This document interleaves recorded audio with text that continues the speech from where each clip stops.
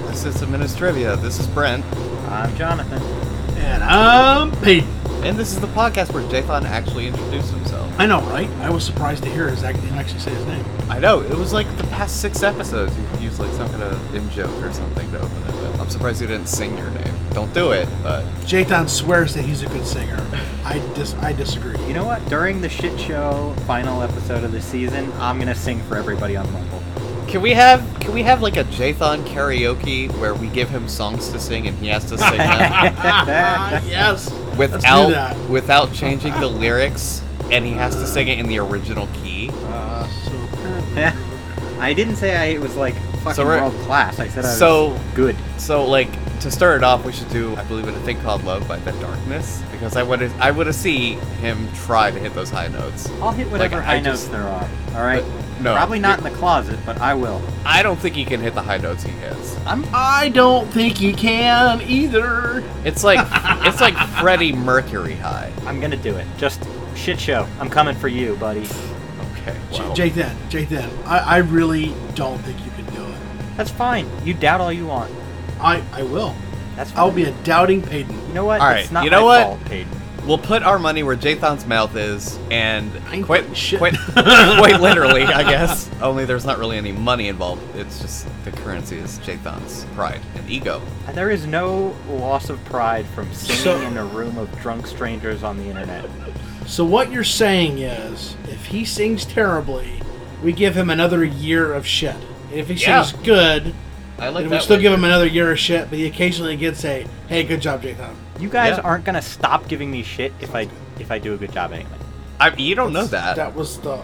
We could if we were impressed. I could. Listen, you'd have to be like, what's that girl that came on and sang really good at one of the anyway? Taylor Swift. Is that what you're thinking of? Oh my god. Oh my god. Oh. You know what? You're done. If you sing like Taylor Swift, I will laugh you off the air. Okay? Oh my gosh. I've got like the greatest birthday surprise planned for you, Peyton, whenever your fucking birthday is next time. For our listeners, and sorry Peyton to spoil the surprise, it's actually Jathan dressing up as Marilyn Monroe and singing Happy Birthday, Mr. President. Oh, I'm looking forward to that. I'll show up at your front door, buddy. All right, let's get this fucking show on the road. Boy. Yeah, what do you guys say to that? Yep. What's everyone drinking? Peyton, you go first. All right, I've got a Bold Rock hard cider. It's the Virginia Apple. I'm almost done with that, so I'm going to go back to my scotch that I have. I'm drinking that good old Knob Creek whiskey, bourbon whiskey. What about you, Jathan? I am drinking some good old rum and coke.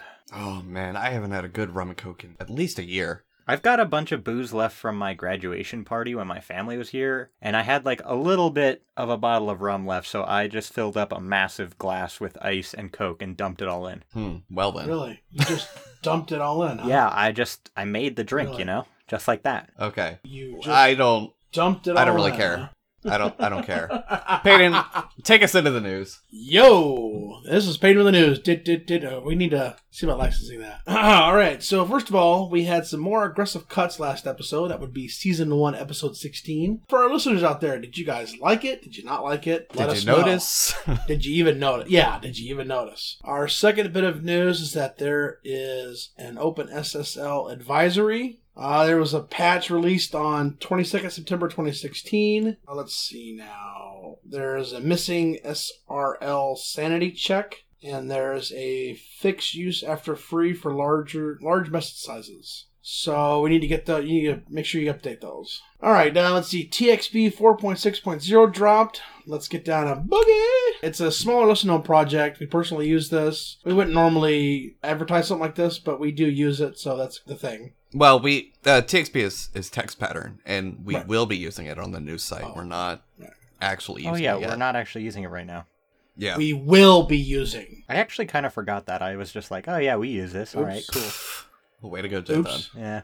All right, keep going. So, Firefox is getting ready to block certificate authority that threatened web security. Let's see. Mozilla has lost confidence in WO-Sign's ability to protect HTTPS systems. So, it's apparently a China-based certificate authority, and they are getting ready to block any credentials issued by this authority for 12 months. Apparently, they cut corners to undermine the entire transport layer security system. They intentionally backdated certificates it had issued over the past 9 months to avoid an industry-mandated ban on the use of SHA-1 hashing algorithms. I swear I can talk.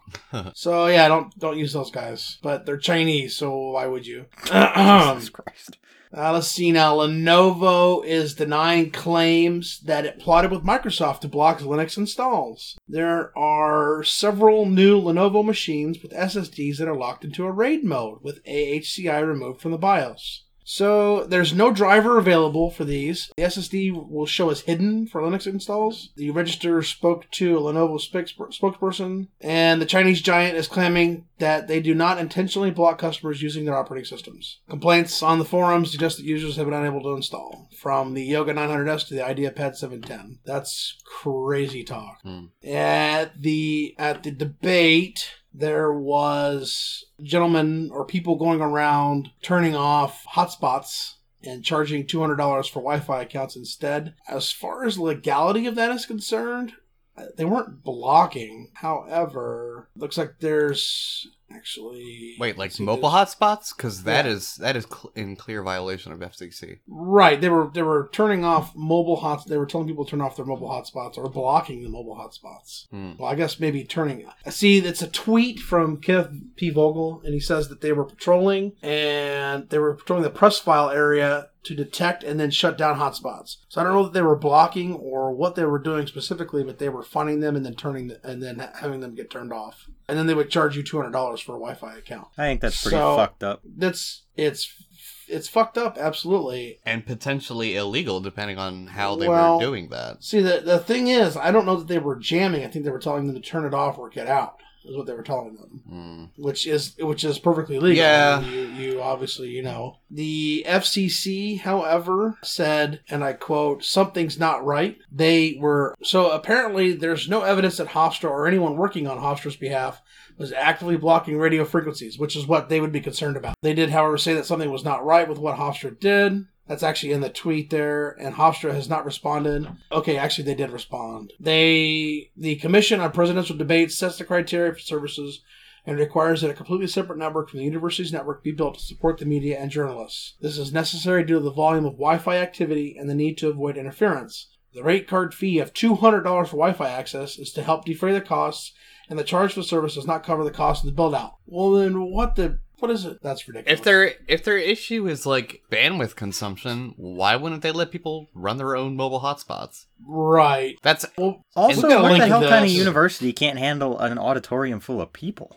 No, you'd be surprised, dude. Well, what do you do when students show up? On campus or turn it off? You guys are paying for this shit, but fuck it. No, right? I mean there's like I don't think you're gonna get good AP coverage in like a stadium atrium kind of a thing, right? You might in the classrooms, but probably not in the large collective area. Like having worked on cell phone towers in a stadium, the new Texas Stadium that they built a few years ago, I worked with AT&T on that to test that, and it's possible to build out a system like that. What you have to do, what you end up doing is you end up building out a separate, it's actually segregated off from the regular network that you have, and you actually are creating a separate entity inside the stadium. And so you don't have the outside towers interfering with the interior towers, and you can bump up the access and whatnot in there. I'm drawing a blank on what actually you're transferring back and forth with, but so it's like a mobile equivalent of like a VLAN, basically. No. So you have areas, like, so say we're in Philly and then we have Pittsburgh. Mm-hmm. Well, Pittsburgh is on a completely different set of a different network, so to speak, than Philly is. And even in Philly, there could be, on the suburbs, there could be one or two or even three there. And then you go out further, and that's going to be a full one covering, like Harrisburg and whatnot. So basically what it is it's what signifies, hey, this region is what covers this. This region covers Philly. Well, this region covers Harrisburg. So when you come up with a stadium, you have the Philly region, and then inside the Philly region, you have the stadium, and the stadium region is its own region. So it's not a VLAN. You're still on the same network, but it's not like a VLAN. It's just a different region. So that allows you to have more just capacity. kind of like a demarcation sort of thing. Sort of. Okay. Sort of. But that not quite though. That in and of itself isn't even relevant because when I talked about APs, I was referring to 802.11 Wi-Fi. Right. You know? Right. So, like... Yeah, absolutely. And it's possible to do that. I mean, you know, they did it and then we're charging $200 to cover the cost of it, which is fine, whatever, you know. But personally, that's outrageous. You know, it's a very silly price. You know, I think Right. they definitely could have planned it better. And if they actually were coercing or encouraging people to disable their own mobile hotspots, that's frankly bullshit. But Agreed. My response wasn't to Jathan thinking that they can handle it. Like in a stadium or an atrium type of place, large areas like that, typically universities aren't going to have that wired up with enough AP coverage. I don't know. So I'm just willing to bet, and I don't know this for certain, but like one of our largest auditoriums on campus is called Mackey Auditorium. Like a very historic building. But I'm willing to bet that I could sit anywhere in there, and when it's full of people and everybody's using the Wi-Fi, it would still work. I'm saying it's possible. I'm saying most universities don't do that. Yeah, you have no basis for that, though. I've been to a lot of universities. I would challenge you, Jathan, to do that. I would challenge you to go in there and run a speed test. When you get in there and there's no one in there, and then run a speed test again when it's full, and I guarantee you're going to see a difference. And it's going to be significant. I don't know. Even the auditoriums in the building I work in, like, we have classes in there where every seat is filled. It's not like people are complaining. And if you have classes in there, then that means they probably wired it up to support that sort of wireless, wouldn't they? Most schools don't do that. Most schools have like concerts or graduations and things like that in their stadiums and things like that. And people want to take pictures and classes in there. Oh, look, my son is graduating today. Yeah, but they don't have classes in there. It's not regular wireless usage in there. So they don't put it in the budget. They don't implement it, whatever. I don't know. Being a very tech-centric school also probably has something to do with that as well. Sure. Anyways, we're getting way off topic, and we're not even halfway through the news yet. I know. All right, so the next bit of news is that you could crash systemd in one tweet. Well, not really. However, the command that you can use will fit in a tweet. So the command will be linked in the link here. I'll be showing the link here. Mm-hmm. Some people can only reduce it if they wrap the command in a while true loop. So that's good. But what happens is that PID 1 is hung in the pause system call. You can no longer start and stop daemons. inetd style services no longer accept connections, and you cannot cleanly reboot the system. The system feels generally unstable. So SSH and SU hung for about 30 seconds. And all this is in a command that's short enough to fit in a tweet. This bug has been around for a while, looks like. Version 2.09. Over 2 years. Yeah. Right. So got more information in the actual link here. Now, I don't want to go too deep into it because we've got a lot to cover. Let's see now. What is this? Okay, so we've got a tweet here about this by Potato Farmer. This is a nice thread about that. So the next bit of news is that the iPhone 7 obviously was announced, now with no jack, and people were watching a website or a YouTube video about drilling a new headphone jack. Well, you really shouldn't do that. And there's actually a website, or not a website, but an article on News from the Web that says, please don't drill into your new iPhone 7. So obviously if you'd be told to do that, well, guess what? You're an idiot. No offense. Or maybe I do want to offend you. I don't know. We'll go from there. And let's see now. The oldest computer in the federal government has been found. And The Simpsons called it. It's the kludgiest, slowest, punch cardiest machine. And it's operated by none other than, you guessed it, the IRS. So there you go, people. The oldest computer in the federal government has been found. I wonder what the uptime is. I would love to know. Or even the average uptime if it undergoes regular, you know? Yeah, right. I have no idea. It'd be interesting, that's for sure. Mm-hmm. Well, that's it for the news, except for the release party. Jathan, did you have a date for that? No, I don't actually know what it is. Let me guess. You're the one that announced the date of release party? I added it from my phone while I was on the bus. Yeah. And you don't have date? I don't know the date, admittedly. Well, because we haven't picked a day or anything, really. Like, it might not be our typical recording night. But all right, let's move on to discussion. Yeah. I have no words, everyone. I have no words. This is the first time that I think Peyton, that I have been caught without being able to actually say anything. I'm actually... and you may be thinking, well, Jesus, if you're speechless, why are you talking? Well, guess what? This is me being speechless. I literally have nothing to say. I have no response to that. Anyways, so we... So we were talking about scripts tonight. We're going to touch on a couple things, but we're going to start off with scripts. Notably, things that make your job easier or, I guess, more accessible or more automated. And we're going to go on our own personal war here and say no Ruby. Jathan put that in like our scratch pad where we plan out topics before we record. He put that in there as a joke, but I'm like, you know what? Yeah, because I don't want to deploy Ruby to every single box in my fleet. Yeah, it's actually true. Just learn a real fucking scripting language. Boom, roasted. Well, yeah, okay. I mean, it was kind of weak because there wasn't really any sort of dig there, but yeah, Ruby sucks. I'm not a fan of Ruby. I think it's just another fad language. I don't even know who is. Do we know anybody who's a fan of Ruby? we do, but we're not going to say who on the air. So anyways, I don't know. For me, most of my stuff is like customers having issues with like a slow node. And usually that's just a bad route. So what I have to do is I need to basically find out which nodes would be fastest for them. Yeah. And in order to do that, I need to take a speed test from every node and then compare it to their region. Okay. So I use a mix of the Ansible command module or shell module even. It tends to play a little bit better. So it's got two modules, command and shell. They do basically the same thing, but shell supports like redirects and other neat stuff like that. And then using that, I use I think it's speedtest-CLI. It's on GitHub, but some guy, not me, wrote a Python version of the speedtest.net. So it actually interfaces with speedtest.net servers and it's really handy. It's super handy because, I don't want to have to connect to a node and do SSH tunneling or something just to check the speedtest.net results or something like that. Mm-hmm. This way I can just run it directly on the node and it spits out really nice, concise little output. Just in text form. So then I can take that and parse it and go from there. Nice. That has saved so much time for me, especially because we have a ton of countries and a ton of nodes in each country. So it's really saved a countless amount of hours for me at this point. What else?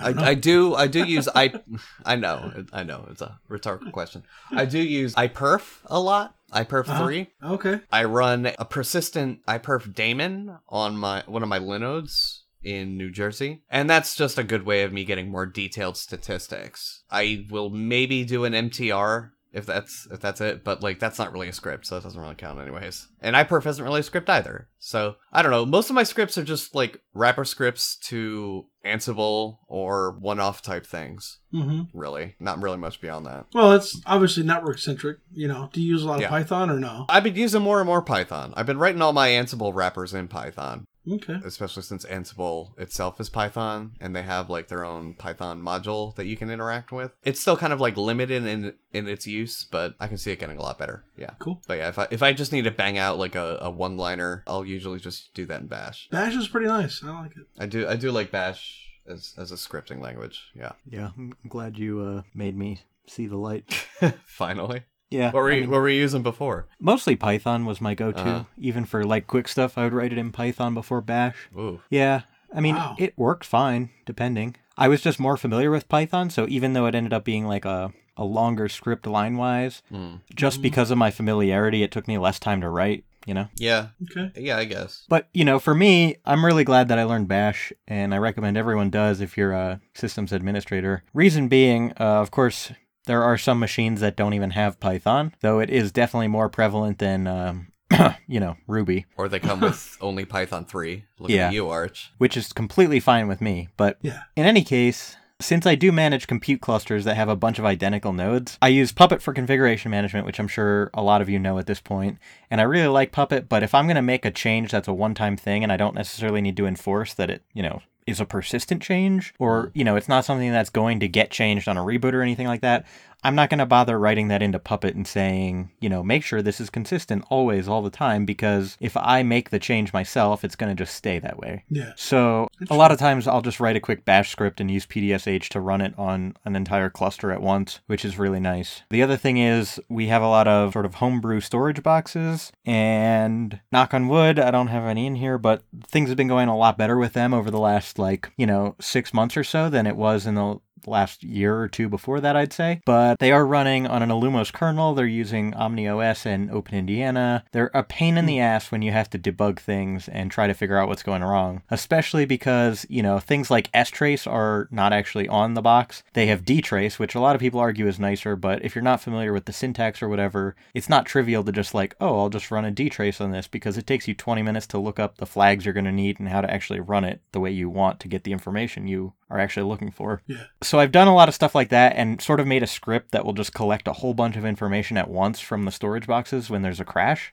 So it's kind of just like a script that will go out, gather lots of information, and then tell me when it's done running, so then I can go and sort of look at all that stuff up front and try to figure out what's going on. That's been pretty helpful. Cool, man. What about you, Pete? Well, as you know, obviously I'm relatively new to the actual system administration field. I used a lot of scripts in my previous job that were not quite, they were just some basic scripts. But I've been working on a script right now that I use to check the services we have a file that records what was running before the server was brought down and then back up again. Mm-hmm. And so I try to capture that information and then compare it with what's currently running and verify if everything came back up okay. And it's working to an extent. I have to play a little bit more, and I personally like Bash. I like Python as well too. I've played around with it as much as I can, but I don't have as many as I'd like. It's just I don't have as much time to try to script. I want to learn the environment before I script it. Mm-hmm. I don't want to pull the developer who scripted his whole environment and then didn't know how to develop anymore. Right. Oh, there's another one I use at work, but it's not. Dude, you were completely enthralled with my right. Yeah, it hit me like a brick.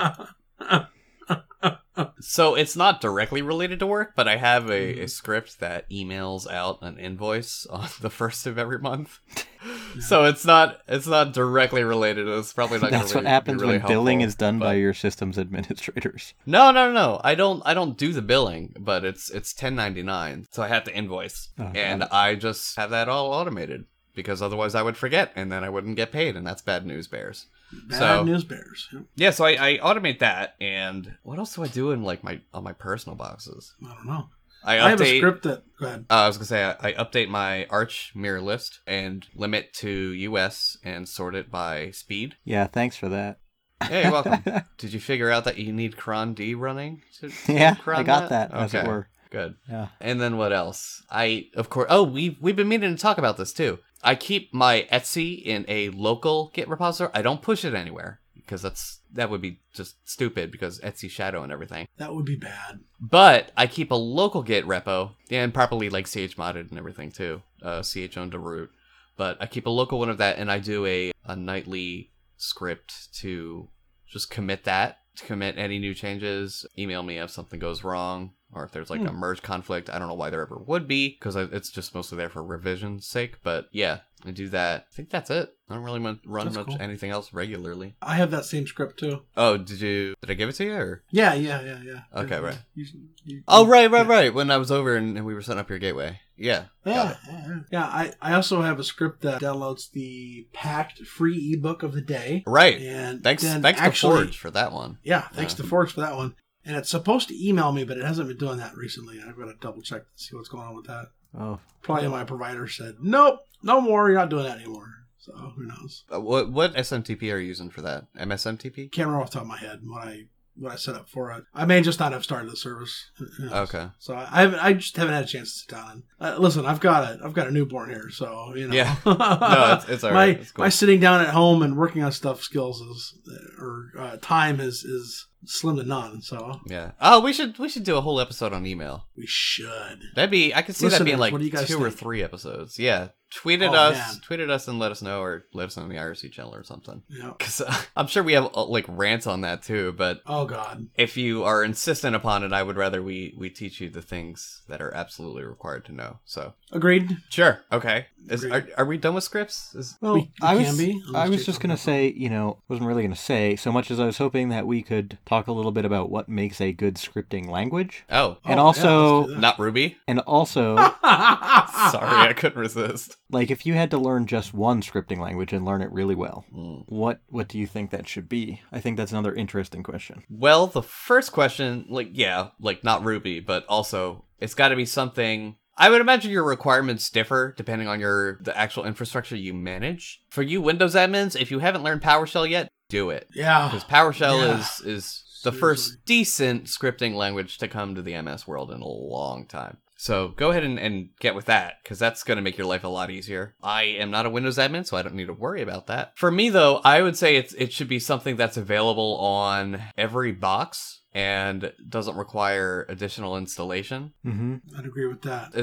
So far as what makes a good actual script, well commented, well tested, ideally it should fail on error anytime. Like, even if there's an empty variable, it should fail, unless that's part of your test case and it's part of the possibility that you're expecting. Because otherwise you're gonna... Did you guys see the thing about Steam? They implemented some kind of thing to their Linux native client, and part of the install or uninstall script or something checks to see if a directory exists, and if it doesn't exist, delete the directory, except they didn't write it properly, and a variable every once in a while would not get set, and it would end up wiping out an entire user's home directory. Yeah, I've seen that. Yeah. So that's what you want to avoid. Right, you want to avoid things like that. Sure. So that's why you always fail on first error. I would much rather deal with having to tweak a script 15 times than have it fail once and be catastrophic. So agreed. So yeah, definitely go with that. Clean formatting. Like, some languages like Python kind of strictly enforce that inherently. But if you're using Bash, like, stick to a spacing regimen and find one and stick to it. Like, if I'm writing personal scripts that I know are going to be really long, I'll indent my if blocks and my, loops and things like that by 2 spaces each indentation. Mm-hmm. But if it's a shorter script for readability, I'll just do a tab. And that helps a lot with readability. Separate out your variables. So, don't mix a variable... When possible, it's not always possible, but when possible, have all your variables set in one particular block, one particular section of the script, and then interact with them. Don't set a script in the middle of a function or something where it's doing something totally different, and you're like, oh, I need to add that variable. That variable needs to be set by now, so I'll put it here. No, do it at the beginning rather than right before it needs to be done. Again, when possible. That's not always possible with scripting. Yeah. I don't know. I would say that's what I've got. Syntax highlighting helps a lot in Vim if you use Vim. True. Yeah, I really like syntax highlighting. Yeah. I know a lot of people who use things like what's the really popular one, but it's bloated and costs money. Emacs? The IDE. No. Costs money. Costs money. Time is money. Sorry. No. It starts with an S. Yeah. I know of Eclipse, but Sublime. That doesn't... Sublime. Yeah. It has the pretty colors in it. Yeah. Yeah. No. Vim, if you set up correctly, it has the same thing. You don't have to pay for it. And if GVim or something is too ugly for you, there's Atom, there's brackets. Mm-hmm. You've got options for. Oh, I just checked out brackets. I like brackets a lot. Yeah, me too. I've been trying it recently. It's pretty nice. I can see it taking the place of gedit, but that aside, gedit's not too bad either. Yeah. It does have syntax highlighting, but whatever. Yeah, so good editor, set it up the way you need it when writing your scripts, things like that. In Bash specifically, set-e and set-x. Set-e will do that abort on fail, first failure error thing I was talking about. And set-x is basically debug/verbose mode. It'll display the actual command the script is executing. It'll display the values of variables as they get set. Things like that. Really handy for debugging Bash scripts. Yeah. That's really it. What was your second question, Jathan? What languages? No, that was part of the first. Damn, what was my second question? So Jathan forgot what the second question was, and it was probably not so long ago. All 3 of us forgot. Yeah, all 3 of us forgot, but you were the one that asked the question. Yeah. So, since you're listening, you can just rewind, but I'll put it in the errata what answers we have in regards to that. Because I know I had a really good response to it, and I wanted to answer both, and then I was like, nope, it's gone. Should have put it in the scratch pad, Jathan. Yeah, I thought of them on the fly. I know. Well, you always type so hard and so rough, when we're recording. Okay. Anyways. So then we have a second topic we wanted to talk about, and that's workplace self-defense /security. So we came up with two kind of components to this. There's the physical aspect and the quote-unquote cyber aspect, the digital aspect. Or really the informational, because the first thing we're going to talk about kind of transcends that. So to start off, we're going to talk about OPSEC. And we talk about this a lot. For those who aren't familiar with the term, it means operational security. It's basically being secure in the way you live your life, the way you approach your workflow, the things you do, rather than like what encryptions you use or anything like that. That's sort of signal security than anything. But so OPSEC is mostly behavioral. It's knowing what happens with the information that you give out is a big part of that, I would say. LinkedIn is popular ? It's pretty popular. We're all on there, but nobody uses it. Yeah, that's the weird paradox of LinkedIn, is that it's super popular and has a tons of users, but nobody actually uses it. Maybe when I'm looking for a job or something or a gig, yeah, I'll use it, but other than that, not really. Yeah, so you want to be really careful with any information you put on social media. Yeah. Hell, anything on the internet. Even you got your own private web servers, anything like that. DNS records, Whois records. All of these things are things that can be easily found, given enough time and or patience and or know-how. And or resources, I guess, whatever. As Jathan found out? As Jathan recently found out. So you also kind of need to be careful about who you expose to your information, even if you aren't directly exposing it yourself. Say you give a friend a picture of you and you're doing something shady. I don't know, like you're slamming, like it doesn't have to be shady. It could be it works best for this example. It could be your teenage daughter's selfie in the bathroom, right? But like we want to give a example that's going to stick out in people's heads here. So say you're slamming a rig of heroin, and someone takes a photo of that, or you take a selfie with the needle like jammed in your arm, whatever. By the way, you're doing it wrong. What are you talking about? Who's just out taking pictures while that's going on? Okay. Well, that's my point. That's my point. So normally you'd be like, oh, it's cool. I'm not going to upload this to social media. I'll just text it to my friend or whatever. I mean, I would not text it because there's signal intelligence and things like that you need to be concerned about. But that aside, we're focusing on OPSEC here. So your friend gets this photo and he or she is like, that's fucking hilarious. I need to put that on my Facebook, and it's not going to be a problem because I'm not in it. So, whatever. Then later on, it finds its way to Facebook. It gets cached. Google, Internet Archive, whatever. Ends up on various memes. That stuff doesn't go away. Ever. Right. So you got to be really careful, not only of the photos you upload to any given thing, even to your company's directory, but also you need to be careful what photos you take. Going back to, what was it called? The fappening? Oh, God, yeah. Right. Yeah. Absolutely. Where these were photos stored on mobile devices, not really uploaded, not even necessarily shared, just on mobile devices, and easily compromised phones, remote exploits, and things like that. Boom. All of a sudden, these things are leaked simply because they took the photo. So you got to be really careful of the photos you take as well, or the words you write, or any sort of digital record of any sort. Data in general. You got to be really careful with that, because once you mess up, you can't go back, and you just kind of either got to assume an entirely new identity or just deal with the potential consequences and try and damage control and hope people forget about it, Well, yeah, I mean, one of the things that, especially, and no offense to Jathan here, but people in his generation are doing is they're going out to the bar and they're like, oh man, I was so wasted last night. And there's an accompanying image of them being wasted, really stupid. Yeah. And it's just look, you have to realize that follows you everywhere. And, I'm really thankful that a lot of stuff that I did when I was younger, Facebook wasn't a thing, I didn't do anything that dumb as far as I can recall. But, hey, But people who would potentially be that dumb. Oh, yes. Yeah. I know plenty of people who have done something like that. Absolutely. It's always, the weakest link in the chain isn't necessarily you, So that's something you always got to be aware of. Yeah, I mean, and employers look at that kind of stuff. Potential dates. A lot of potential. Understandable, because it's you don't really know a lot about a person, so you got to be careful. And I props if you do that. But it's funny you say that, because my fiance, who I'm actually marrying on Friday, by the way, there's a bit of news I didn't include. One of the first things she did was she looked me up. Mm-hmm. Yep. And, she went over all my history. And my current job, my CEO, looked me up too. And he said, I figured out you were just eccentric. And I said, that's great. Crap, what did he see? Maybe I was getting like a full psyche eval profile of you or something. Right.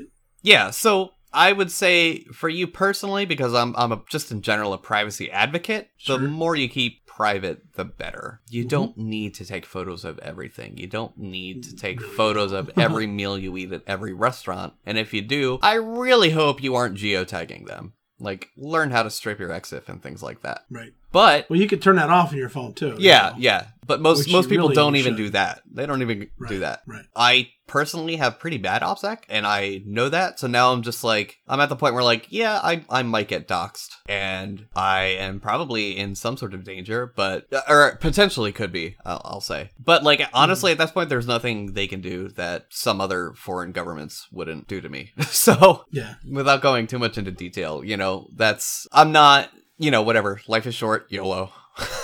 YOLO. Yeah, I've been the same way with my life as well. Yeah, but I guess the key thing here to take away is if you take a photo, if you write a sentence down, print it out even, whatever, always assume it can be traced back to you. Always make that assumption and you'll be okay. If you operate under that sort of mindset where nothing done with a computer is truly private, then yeah. And that's one of the things I hate about Tor the most, is they make such grand statements about anonymity, but we've seen plenty of people make major fails at this, or I guess wins from the state intelligence agencies, Yeah. So it's not a magic bullet, and they advertise it as such. They don't really do a whole lot to teach you good operational sec. They just try and be like, look, hey, we're magically going to make you unable to be detected, and this is not true at all. Well, I think one of the things that like you said, I mean, the people need to realize is you can have a security system, for instance, at your house, and you can have it installed, and you can pay for the monitoring. Yep. But if you never lock your doors and you never enable it, it does you no good.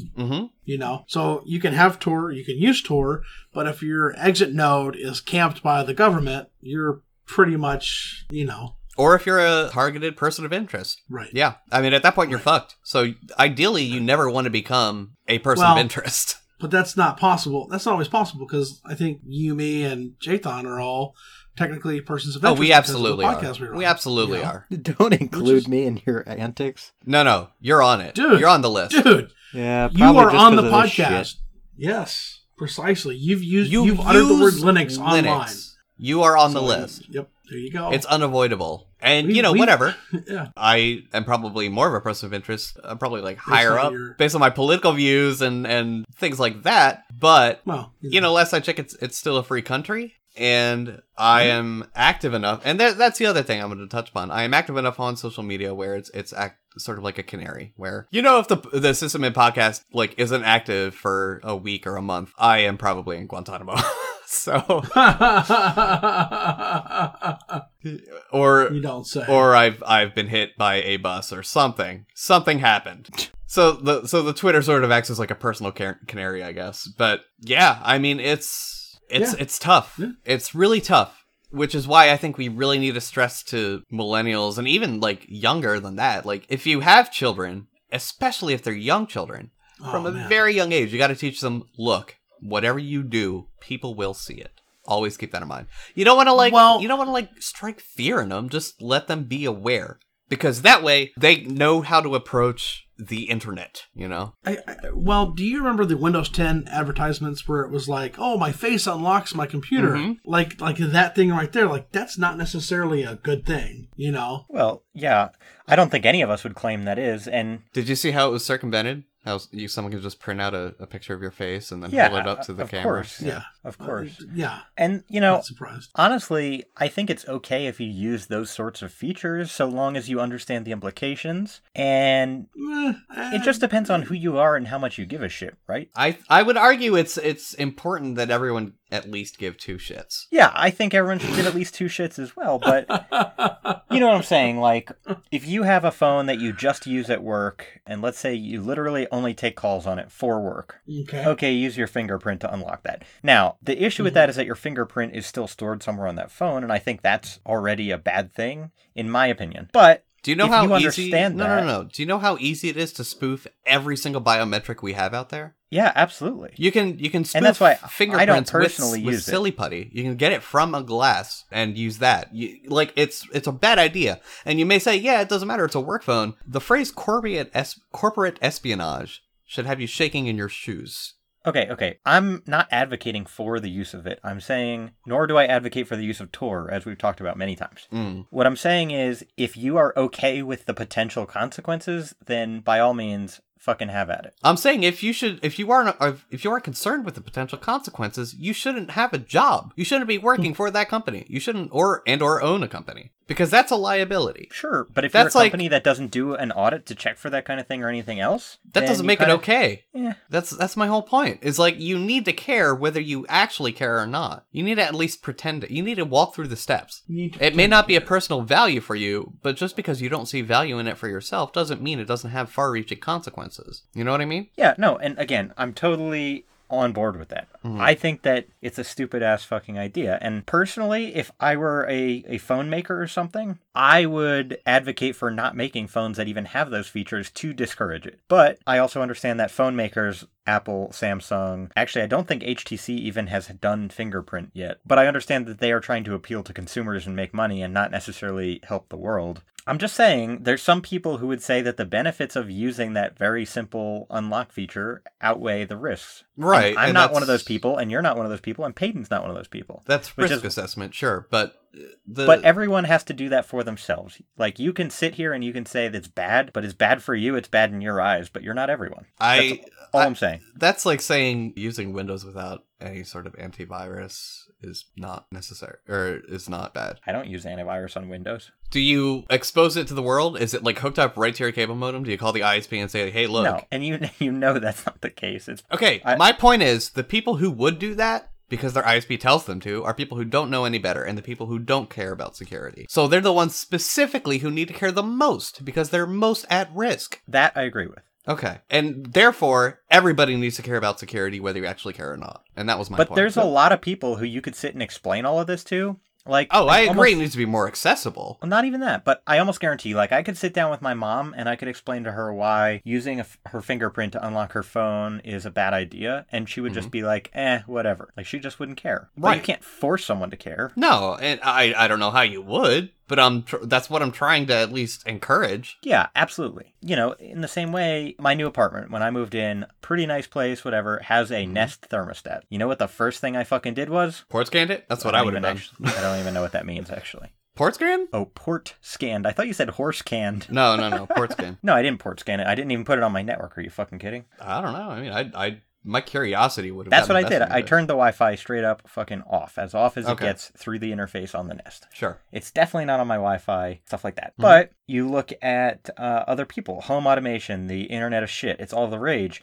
I'm not putting my light bulbs, my fireplace, my water heater, my windows, my security, and all that shit on the internet, period. Wow. Did you see there's a tampon that is internet enabled? Is that real? I saw something about that. Is it cordless or... Is it cordless?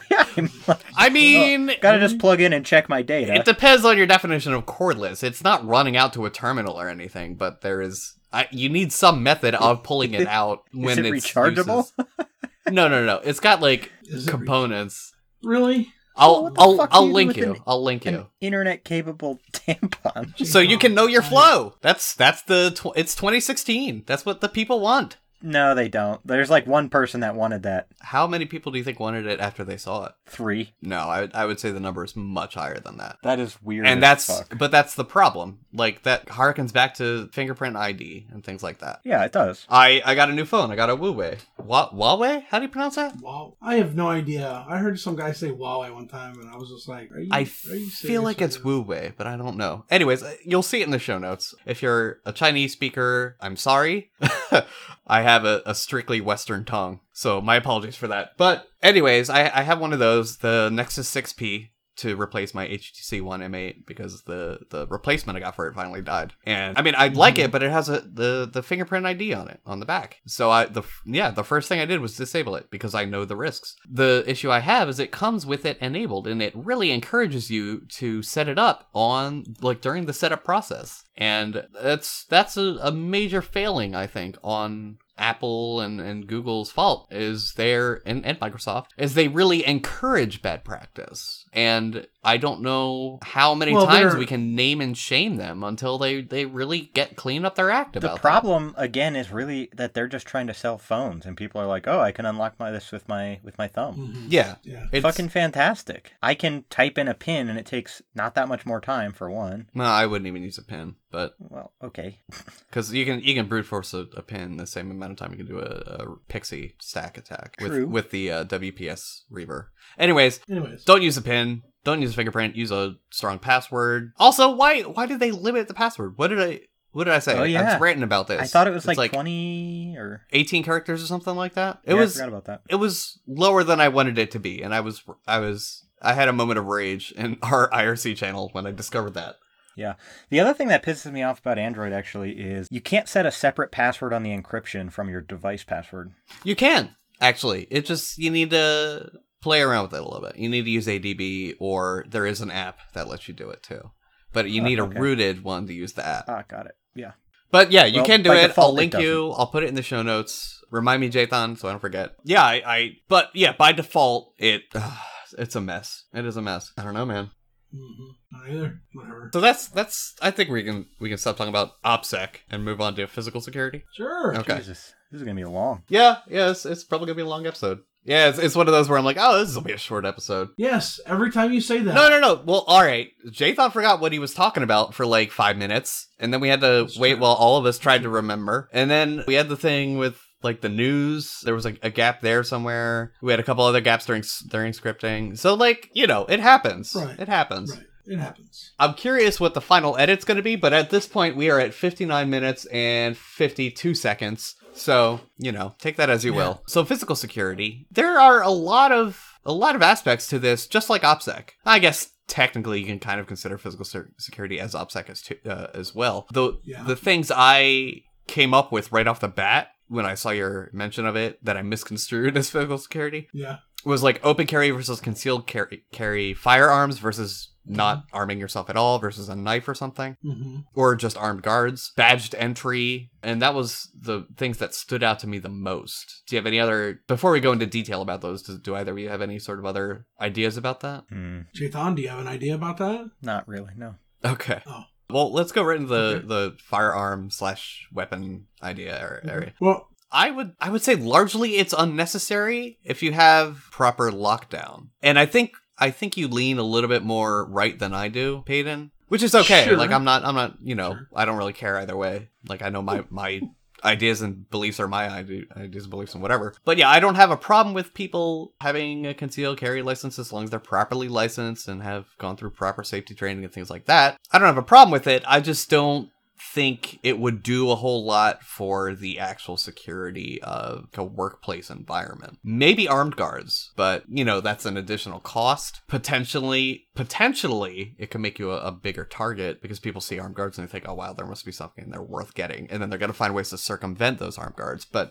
that's true. I mean, you see it all the time with banks. Like how many of heists were performed without ever anybody drawing a gun, So yeah, I'm sure there might be at least one good reason to have either your employees armed or armed guards, but I can't think of any offhand. Can you think of any? Well, so it depends on what you're doing. Sure. Where you are. Very true. I can think of, a couple places right off the top of my head that require the people to be armed. And that would obviously be like a gun store or like even a bank would be good for employees to be armed, honestly. Yeah, because armed robberies do happen still, but they absolutely do. Yep. I would say convenience stores, actually, now that I think about it. Because they're bigger targets than banks now. The one thing is, if you have somebody with a gun, they have to be properly trained to use said gun. Sure, absolutely. And that is sometimes... Well, yeah, no, I think I see what you're getting. What? So... This actually ties in, and I hate when we get political, but it's unavoidable because we live in a political world, and we're going to just divert in all sorts of different tangents, but whatever. So, like, the Charlotte protests, what was the cop's name? What was their name? I don't know. Yeah, so everything I saw in the available video, it's hard because the helicopter feed cuts out when it goes on the other side of the van, but everything I could see, the shooting victim was in compliance. So this is a big problem I have with. Well, hold on.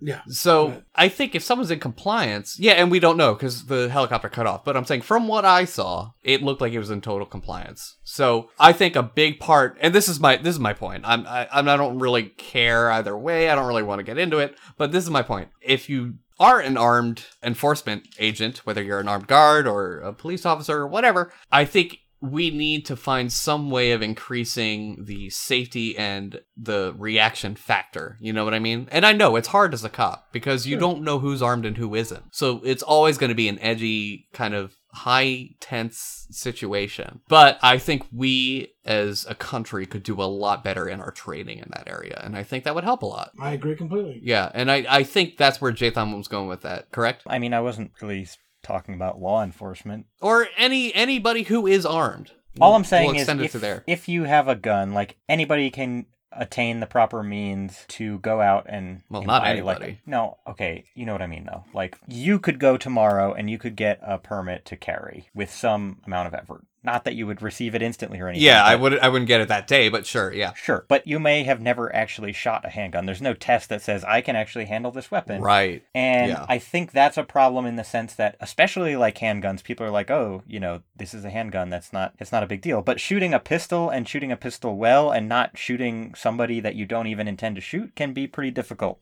Yeah. I mean, we have it for driving. Why don't we have it for... And even then, we have so many accidents every year. So that's another thing I can get better, but whatever. Are you talking about vehicle accidents or are you talking about shooting accidents? I mean vehicle accidents. Okay. But my point was like we require on-hands licensing to get a vehicular license. Right. And of course, you always deal with the issue of like the black market and people obtaining firearms in an unlicensed manner. Let's not downplay that. That's a thing. So here's the thing, and this is something that I have a little bit of experience with being from Texas, which requires you to go through a 2-day course, and then you have to qualify with your firearm or a rented firearm before you're issued a license. Good. I like that. Well, okay, sure, absolutely. The thing is, it's cost prohibitive. Because it's true. like $200 or $300 for you to go through this course, and you have to do the course to even apply for and you have to get fingerprinted, which is fine. That's that's not the problem. The problem is the cost of it. Of course, is in my opinion, it's counterproductive. Yeah. So ideally what I'd like to see is not $200 or $300, but 20 or 30. I would say no more than 100. Okay. Even. And I don't know how this is in other states, but in Pennsylvania, like you can take your hunter safety course usually for a lot of places. It's free, right? Like I took it online. Sportsmen's associations and stuff will have people who teach it and stuff, and they just do it by volunteer. Well, it'd be really cool to do the same sort of thing with like handguns, like veterans. So here's the thing about the hunter safety. So the content is pretty good, and it's about like 8 hours end to end. Of course, you can stop it and then come back to it, whatever. I just did it in one night because I'm a freak like that. But so you can do it all online now, and you only need to pay. That audio. Sorry, I'm just kidding. Isolate what audio? I'm a freak like that. Oh yeah. Yeah, I mean, it's CC licensed. They can do it. So, you take it all online. The content really is pretty good. And you only need to pay... What is that you're talking about? The hunter safety course. The PA hunter safety course. Okay. You only need to pay if you pass, which I also think is a really cool idea. And you can take it, however many times. Sure. The downside of that is there's no... And this is something I'd really like to see. There's no actual practical demonstration that you've gained that knowledge. Okay. You may test really well, and I test really well. I'm still like super careful with my rifle when I go to the range and things like that. But I don't trust everyone else who passed the course to be like me. Yeah, and that's definitely true. I do think in any case, like your point about getting your driver's license, I do think there should be some kind of like hands-on exam that you have to pass. Yeah. But even that doesn't guarantee anything. If I'm 18 years old in a state where there's open carry and I go and I pass whatever test they come up with and I can demonstrate I can shoot a handgun, if I don't shoot for the next 10 years, that doesn't mean I'm going to retain that necessarily. Yeah. Well, like driver's license, I mean, I don't know why I keep going back to this, but it's the one example I can think of where it's like a privilege, not a right, but you still can be licensed, whatever. Well, yeah, I want to go ahead. Yeah, we require renewal for those licenses, but we don't require retesting. And I think that's something that is an issue as well. So if we can implement that in sort of a firearm realm, you don't need to like necessarily hit a target. I want to make sure that the instructor is there and watches you feel casual with the gun, but I don't know how you test that. How do you test that? So here's what I want to say. Yeah, this is pretty off topic, by the way. But it's good discussion though, because it plays into the larger thing. But yeah. Sure. So here's the thing. You don't necessarily need to have accuracy training with a firearm. Right. Okay? Mm-hmm. What you need to have in all instances, shoot, don't shoot. Yes. You need to know when and when not to pull your firearm. Okay? Like, a lot of what happens is people will be like, "Oh, he yelled at me," and they pull and they draw, and now they're accused of brandishing. Yeah. And that's or they pull the trigger. Assault with a deadly weapon. Yeah. Right. So so it's not necessary to enforce accuracy or being able to hit a target. Mm-hmm. That's a nice thing to be able to do.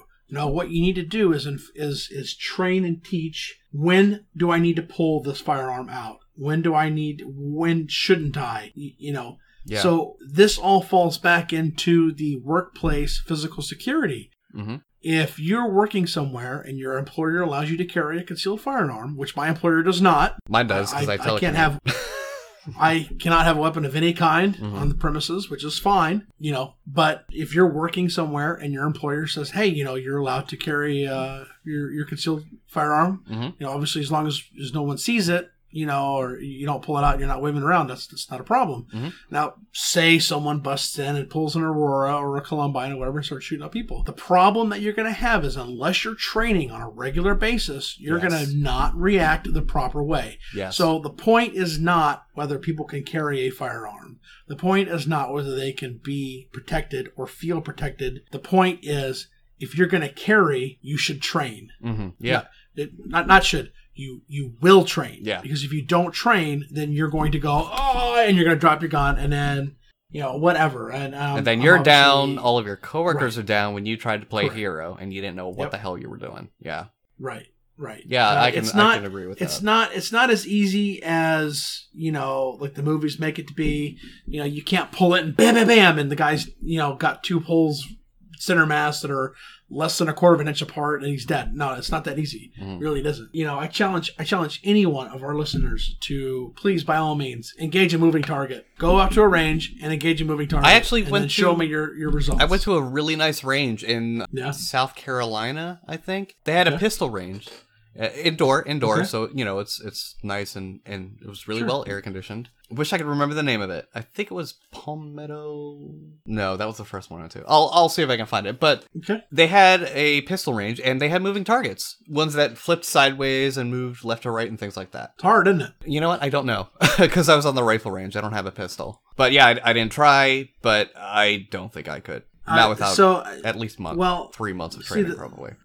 So the thing is, we engaged some very preliminary moving targets when I was in the military. Mm-hmm. And basically what it consisted of is that they took a target, they raised it up over the berm, and they walked back and forth with it. And you did your best to shoot it. I've seen clips of that, yeah. You would be surprised how many trained, expert qualifying Marines could not hit a moving target. Guys, these are the Marines. Their pride and joy is their marksmanship. Like, this is, they stress that. That is their specialty. Now, add a guy shooting back at you. Mm-hmm. So, again, the issue here is not, can you, should you, will you? It's, do you know when to? Do you know how to? Yeah. So, that's I don't want to get too much crazier on this because, I can go for hours on this subject alone. But I think that's... Realistically, yeah. You need to be able to say, if you're going to carry, you need to be trained. There's lots and lots and lots of training centers out there. Go do some training and then stick to it. Yeah. I think that's a really good distinction. Do you want to talk about OPSEC now instead of... No, we already talked about OPSEC. I'm kind of done with OPSEC. I want to move on to entry mechanisms like locks and things like that. Okay. Well, I guess it's all still kind of fallen into OPSEC, but whatever. Whatever. So locks are really easy to circumvent. And I pick locks as a hobby. I only do it to my own locks or those I've been given authorization to pick and try and get into. Usually it's just friends who lock their keys in their house. Mm-hmm. So I only do it in perfectly legal circumstances. It's legal in my state to carry picks, all that. That being said, they're super easy. And it's scary. Like, even the magnetic locks, you get a good real good, like, rare earth magnet, and ka-chunk. You just slide the bolt right out of the way. So it should in no way be relied upon. And you really need to think an attacker isn't going to have... And I say attacker, I don't necessarily mean physical attacker. I mean anyone who's trying to get access to where they should not have access to. They're going to have no holds barred, right? Yeah. Honestly, you maybe want a lock where it's so effective that it'd be easier to break the door down or cut through it or something. That's a good lock. But that also brings to mind, like, if you are in charge of security at a data center, you want to make sure your windows are barred. Ideally, no windows. I know that's not totally avoidable sometimes, but you don't want any sort of entry where it can be avoided. Mm-hmm. My favorite lock ever in my entire life that I've ever seen is a steel door, and then right next to it is a regular window, and on the other side of the door is the lock that you just rotate. There's no key. It's not a keyed lock. It's just a flip, and that was a secure entrance. Oh my gosh. Yeah, in those cases, they're just going to break the window. But yeah, there's lots of creative ways. And if you really want to see some creative stuff, like Deviant Olin, we had him on the show, 3 episodes ago? When we did the interview at Hope? Or the talk at Hope? Yeah. He specializes in this stuff. He specializes in physical security, and specifically physical security audits. And he has some of the most funniest video clips I've ever seen. He opened a door once with whiskey, where he put the whiskey in his mouth and kind of missed it. Like, I don't know, what's the term I'm looking for? Like the old perfume spray bottles, they have a special name and I can't remember. Whatever. So he sprayed it with his mouth into a mist past I'm sorry? Go ahead. Yeah, past, through the crack in the front doors to a building. And I think it was a liquor shop or something. And the motion sensor on the inside, which is for some reason still kept active after hours, opens the door. Because it sees that mist and it perceives as there being a solid entity there, being, someone's trying to get out. So the optic sensor's like, all right, let me open these doors. So that might be one of my favorite, most recent ones from him. But he's come up with a lot of creative ways to open doors. And well, I think the thing that people, and we've stressed this before, is that if you have physical access to something, you need to just configure it's not secure anymore, right? I mean, that's how physical access to a computer is not secure. So. It needs to be layered. Sure. Yeah. Well, the thing that I don't like is like you said, those detectors that are enabled at all hours of the day. I don't actually even like those during the day. Mm-hmm. If you have a badge on one side of the door, realistically, you should have a badge on the other, on the opposite side. You should not. Well, I think fire regulations might not allow that for badged stuff. So make it a push bar. Sure. Yeah. Push bar would be a lot better in that case. Yeah. Right. And auto closing on a piston or whatever. Yeah. Right. I mean, my point is, those are inherently insecure. Mm-hmm. I mean, like that in itself is all you have to do is walk by a door, and someone can just hear the click and they can push on it. They're in. And never mind the social aspect of standing by a door with a ton of boxes in your hands and what looks to be a courier outfit. Right. Hey, can you get the door for me? My hands are Hey, can you hold the door for me for a second? Oh yeah, sure. Yeah. Who are you going to go see? Oh, I'm going to go see.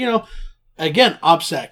If people don't know who works there, or even if they do, make sure your directory isn't published to the internet, or available via your automated phone line or whatever. Yeah. Right. Yeah. You got the reference I was throwing out there though, right? Yeah. I caught it. If they don't work there, they will be escorted by security. Period. So that's the only way to do it. Right. That's the other thing that I think workplaces should have. One place I worked, they just had a little token without an ID or anything like that on there, and it's really easy to go get a fake one and have it hanging down, and people are like, yeah, it's not working for some reason, I don't know what's going on, can you just let me, I'll go talk to HR. Oh yeah, sure, no problem. No, what you should have is a badge with your identification, with your picture and your name on it. Obviously that is just as easy to spoof, but it's less easy, but yeah, it's a layer of complications for the attacker. I mean, it's not as easy as Ocean's 11 says it is. But, right. Yeah, exactly. And that's Ideally, if I were to, and this would be super expensive, so this is probably why I don't design them, but if I were to design a badge entry mechanism, I would have maybe like a QR coded badge rather than a barcode, like a magnetic strip, or a barcode, I guess. A barcode or instead of a QR code. QR codes just hold more memory. Granted, it's easily spoofed, but that badge would also have a photo of the employee. When they off, their photo would be displayed. You'd have a wait of 10 seconds before the doors open. And you'd have a guy at the security desk right behind those doors who would also see that feed. What about doors that are further inside? Because I have to badge through... Well, that's... I guess... I have to badge through one. I have to badge through at least two doors in one instance and 3 in others. Mm-hmm. Yeah, and I guess that's where layering comes into place. You probably don't need that visual verification. On interior doors? Yeah, because, like, if you're just trying to get to the bathroom and come back or something, that you can't really have someone monitoring for that 24/7. You would have a riot on your hands. Oh, yeah. And again, this is all about risk payoff balance, you know? Sure. But that perimeter, those outside doors, every outside entrance, and don't forget about the delivery bays too, because everyone always forgets about the delivery bays. Well, we have a package building that if packages come in, that's where they go, and they get scanned and checked and everything. And realistically, and I know it's harder for some businesses to do, but realistically, that's what you should do. Is you should have a facility that, says, hey, this is where your packages are going. We're going to, scan them as much as we can. Depending on the security of your building, they may even x-ray, whatever. But, realistically, they shouldn't come to the receptionist. The receptionist should be like, oh, yeah, sure, I can take that for you. No. Yeah. That's not, no. Yeah, and then you have just a internally hired gopher just run between the buildings passing packages that need to go out or go in. Yeah. Right. That's absolutely what we have. Cool. 100%. Very cool. Yep. Yeah, I mean that's a good way to do it. That already defeats the standard UPS guy. I mean, granted, there's always the pizza guy, but I don't think we can get deliveries. I don't think we can get deliveries. We have to go pick it up. Okay. Yeah, you can't account also for every single instance. There's going to be a weak point somewhere. The question is how you deal with that. Yeah. Right. I mean, if you're in a building with other residents and one group allows deliveries, but one group doesn't, or does or doesn't, or whatever. Yeah. I mean, you obviously can't control the Pizza Hut guy coming in, but we have our own campus or whatever. So if there's a delivery guy there, that's suspect. Yeah. Immediately, oh, what are you doing here? Yeah, and as long as I think operations and security, like the ops team and the security team, really need to get better communication in really large large business buildings. Yeah. Because they could say, look, we've got the telco guy coming in scheduled for this time at this date. It's from this company. Right. And then ideally they should try and call the provider and be and get a name of the guy. Every it can never be too bad to have too much information about this. Absolutely. Because that's another big thing is how easy it is to spoof an AT&T getup, hard hat, UPS, harness. AT&T. Yeah. Any of the AT&T will get you right into the DC. So, yeah, security and ops really need to have a good communication channel going. Yeah. I mean, if you're in ops, take your securities out for drinks after work sometime. Really build a good rapport with them. You want to have a good communication with them. Yeah. You don't, I would say it's more important to take them out for drinks than the executive suite, It may not do as much for your job, but it will do your job better. Well, realistically, if you're in a, like you said, if you're in a large building like a skyrise and you have multiple security teams, I mean, realistically, they should all work together. They should all coordinate together. Hey, look, we found so and so has come by, and we're not going to allow that person in. It's up to you, obviously. Of course, that can always end up being I don't want to work with that guy, so I'm not going to listen to what he says. But, really, you have to kind of put your ego away and just, do what you can to coordinate the best you can, Yep. And really, remember when the guy climbed the Trump Tower? That was maybe a month or two ago. Yeah, not off the top. Oh, you didn't see that? Oh, it was great. A guy used I think suction cups even. Oh, yeah. I did yeah. Yep. So they had a pretty good response. Granted, it went on a little bit longer than it probably should have.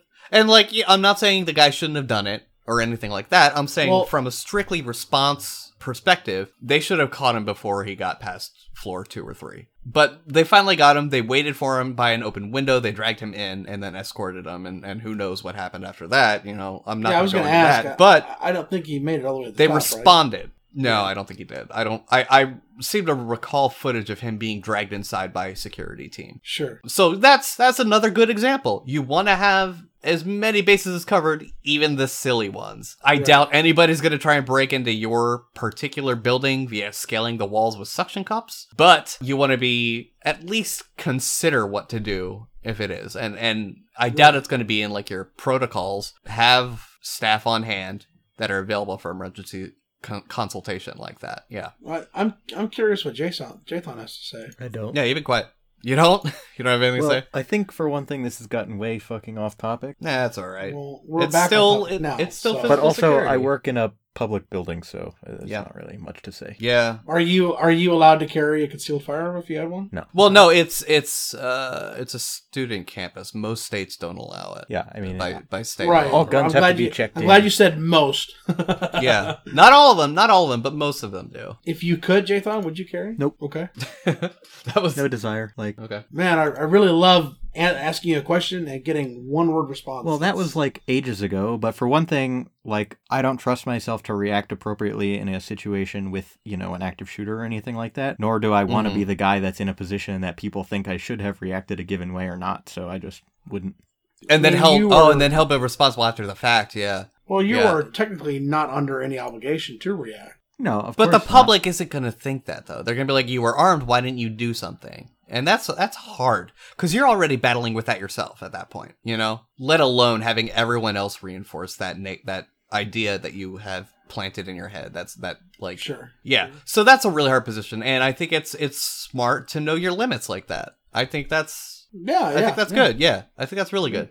Yeah, I mean, mostly I don't ever really think that I would feel unsafe in a situation given where I work or anything. It's unlikely, but we're about preparation in this segment, so. Sure, but, you know, I don't work in the data center. Mm-hmm. If somebody has a gun, it's not going to be, like, affecting my work necessarily, you know? Sure, I could potentially save the whole building or not, but it's a building with, let's see, I think 14 or 16 different entrances. Yeah, that's a lot of ground to cover. It's unlocked from 7 to 7 every day.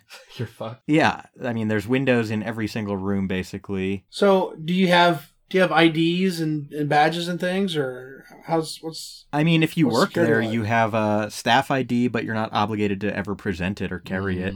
Well, that's weird. I mean, you have to think, I work at a public university that's literally like, I mean, I basically work for the state of Colorado. Well, no, it's still privatized, but yeah. In a sense, yeah, but also not. I mean, a large portion of our funding comes from the state. Yeah, it behaves a lot like a state-sponsored resource, sure. But, I mean, in that sense, we have our own police department. We have... Are they armed? Yes. They're actual members of the police force? Yeah, so I've been told, and I actually don't know if this is entirely true or not, but since the CU police are state-trained, they have more jurisdiction than the Boulder Police Department do. Interesting. Okay, so they're almost state troopers at that point. But yeah, I wouldn't go quite that far. Yeah, almost like they're in between the local police and state trooper. I mean, I'd say majority. That's interesting that the university police are state trained. Yeah, that's very interesting. I mean, we do seriously get a shit ton of resources from the state, like sure, massive amounts. So, but on that note, I mean, students pay tuition to go to school. A lot of the rooms in the building, the resources are available to everybody freely.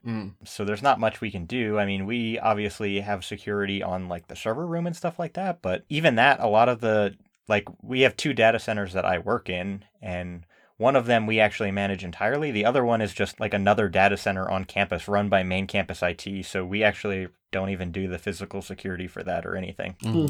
Okay. Any closing remarks? Because I think we're ready to move on to the baddies. We're at hour 32 minutes, 26 seconds. Yeah, this has been a long one. Yeah. Don't ever say this is going to be a short one ever again. Sorry. I jinxed it. It's all your fault. It is all my fault. I have nothing really to say except, you know, do the best you can. Maybe get an audit of your security and see where you stand, really. Audits are a great idea. And there's many types of audits. You know, there's digital audits, I would say physical security audits, yeah. I'd say get an audit and then actually, like, listen to it. and not just go, oh, yeah, no, we will do that. Yeah. No. Get the audit, listen to the audit, pay attention to the audit, and then apply those practices that they tell you to do. Sure. I really think that's, if you do those things, then, security will be just an afterthought at that point. Possibly. Yeah. Jathan, you want to take the baddie? I suppose. There's not much context here. There's enough. Pretty much, it's a picture. Well, what does the picture describe? What does it show? Well, the left part of the picture is completely useless. Just ignore the left part. Okay. Basically, we have somebody in a PuTTY window who is supposedly moving their root file system, and based on the, partition number, it does seem like that's probably pretty likely. Yeah, that's slash, not slash root, by the way. Yeah, and the caption on this picture is, "It's 3 a.m. No one will be messing with the server while I move the root file system. What could possibly go wrong?" And we have this person who's moving, and there's status messages printed out. They're at like 81%, and then it seems like somebody else typed reboot, and the person who was moving the file system got disconnected. And I would assume that is the end of whatever machine that is. Or, yeah, I mean, I guess it depends where the fuck they were moving it to. Yeah, that's... So basically, it got fucked. It got fucked in situ. It was in the middle of a root file system transfer. Oh, gosh. I really, really hope they had some sort of contingency for that, because that is... So anyways, that's our baddie. It's not... So it was submitted to Reddit. We'll post the link, of course. Submitted to Reddit by Second Semblance, but it wasn't his fault, per se. It was whoever kicked that box. So... I don't think it could be his fault in that if he was not sure about it, he shouldn't have been doing it. Yeah, and I don't know. I didn't read the whole comment thread, so I don't know if he announced the maintenance or anything. So in that sense, it could be his baddie too. But this person who actually posted it in the comments is taking credit for having been responsible. Oh, okay. So, Second Semblance. There you go. We hope you learned from your lesson. It happens to the best of us. And good luck. Good luck on cleaning that up. So, that's it. That's S1E17. Man, this is such a long one. And you know what? We're still only like half the length that the season finale for last season was. So that was a long one. And this will be trimmed down too if our editor is aggressive with it like the last one. But I need to make sure I get this to her tonight so she has time. Yeah, so this has been System Minutes Trivia. I'm Brent. I'm Jonathan. I'm Peyton. Bang, bang. See you around.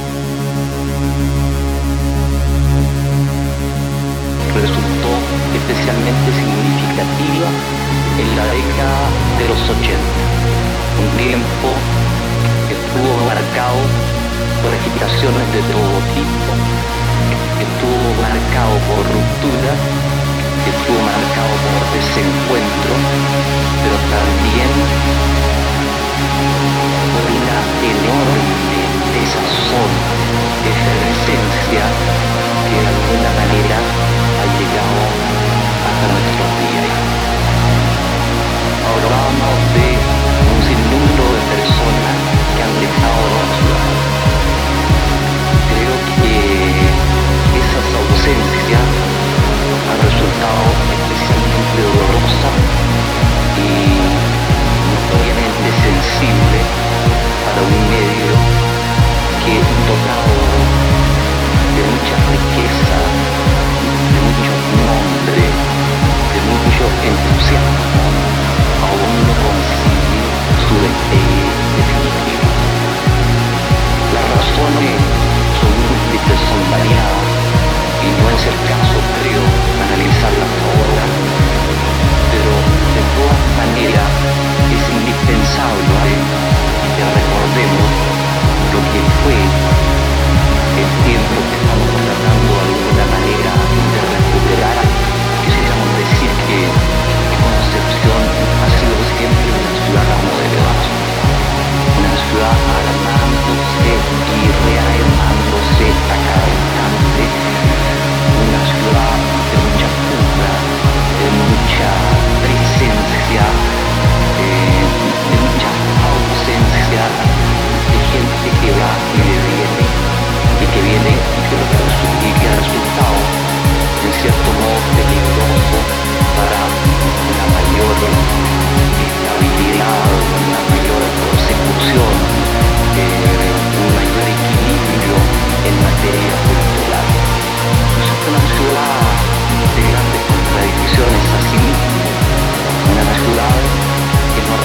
conocido suficientemente a muchos de sus hijos o muchas de las personas que por ahí pasaron.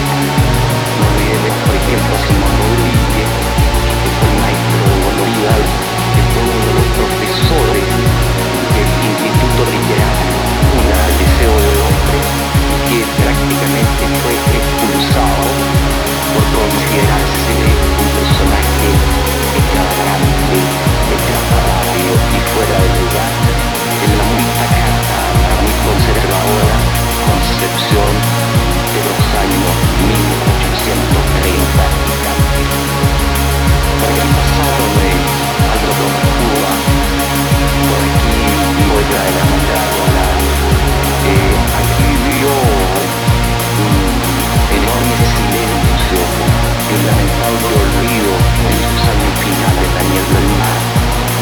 Aquí está enterrado Eric Rosenberg, que llegó de niño escapando de la Alemania de Hitler, y sin embargo la memoria de aquellos hombres sigue siendo débil, sus estudios continúan siendo fragmentarios, incompletos, y nadie aborda la interpretación total y completa de aquellas personas, lo que consideramos especialmente peligroso, porque si bien nuestro presente importa, en nuestro futuro también, la historia es una especie de perdón unificado.